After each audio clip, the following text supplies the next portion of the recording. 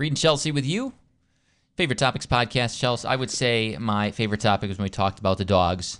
You and I have been trying to get out walking.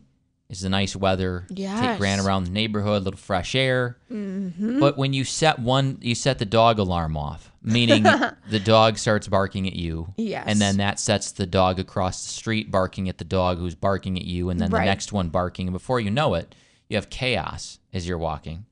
And owners, this has happened to us, and owners yelling at her dog. Another one you can hear in the house saying, "What's the matter?"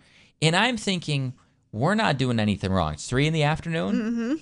We're just taking a walk. We're getting our kid out of the house. Right. Nothing wrong with this.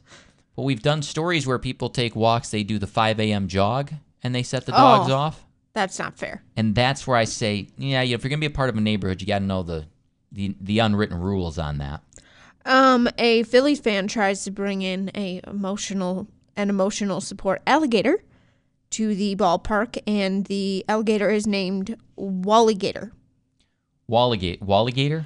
Walligator. Mm-hmm. And the Phillies said, no, we're not going to bring an alligator into... Right. It's not...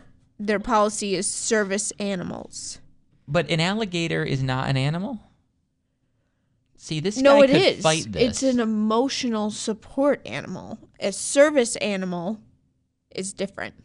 Ah, okay. That's the language. So they feel confident they won't get sued for saying... I don't know about that. I think the judge would say an alligator.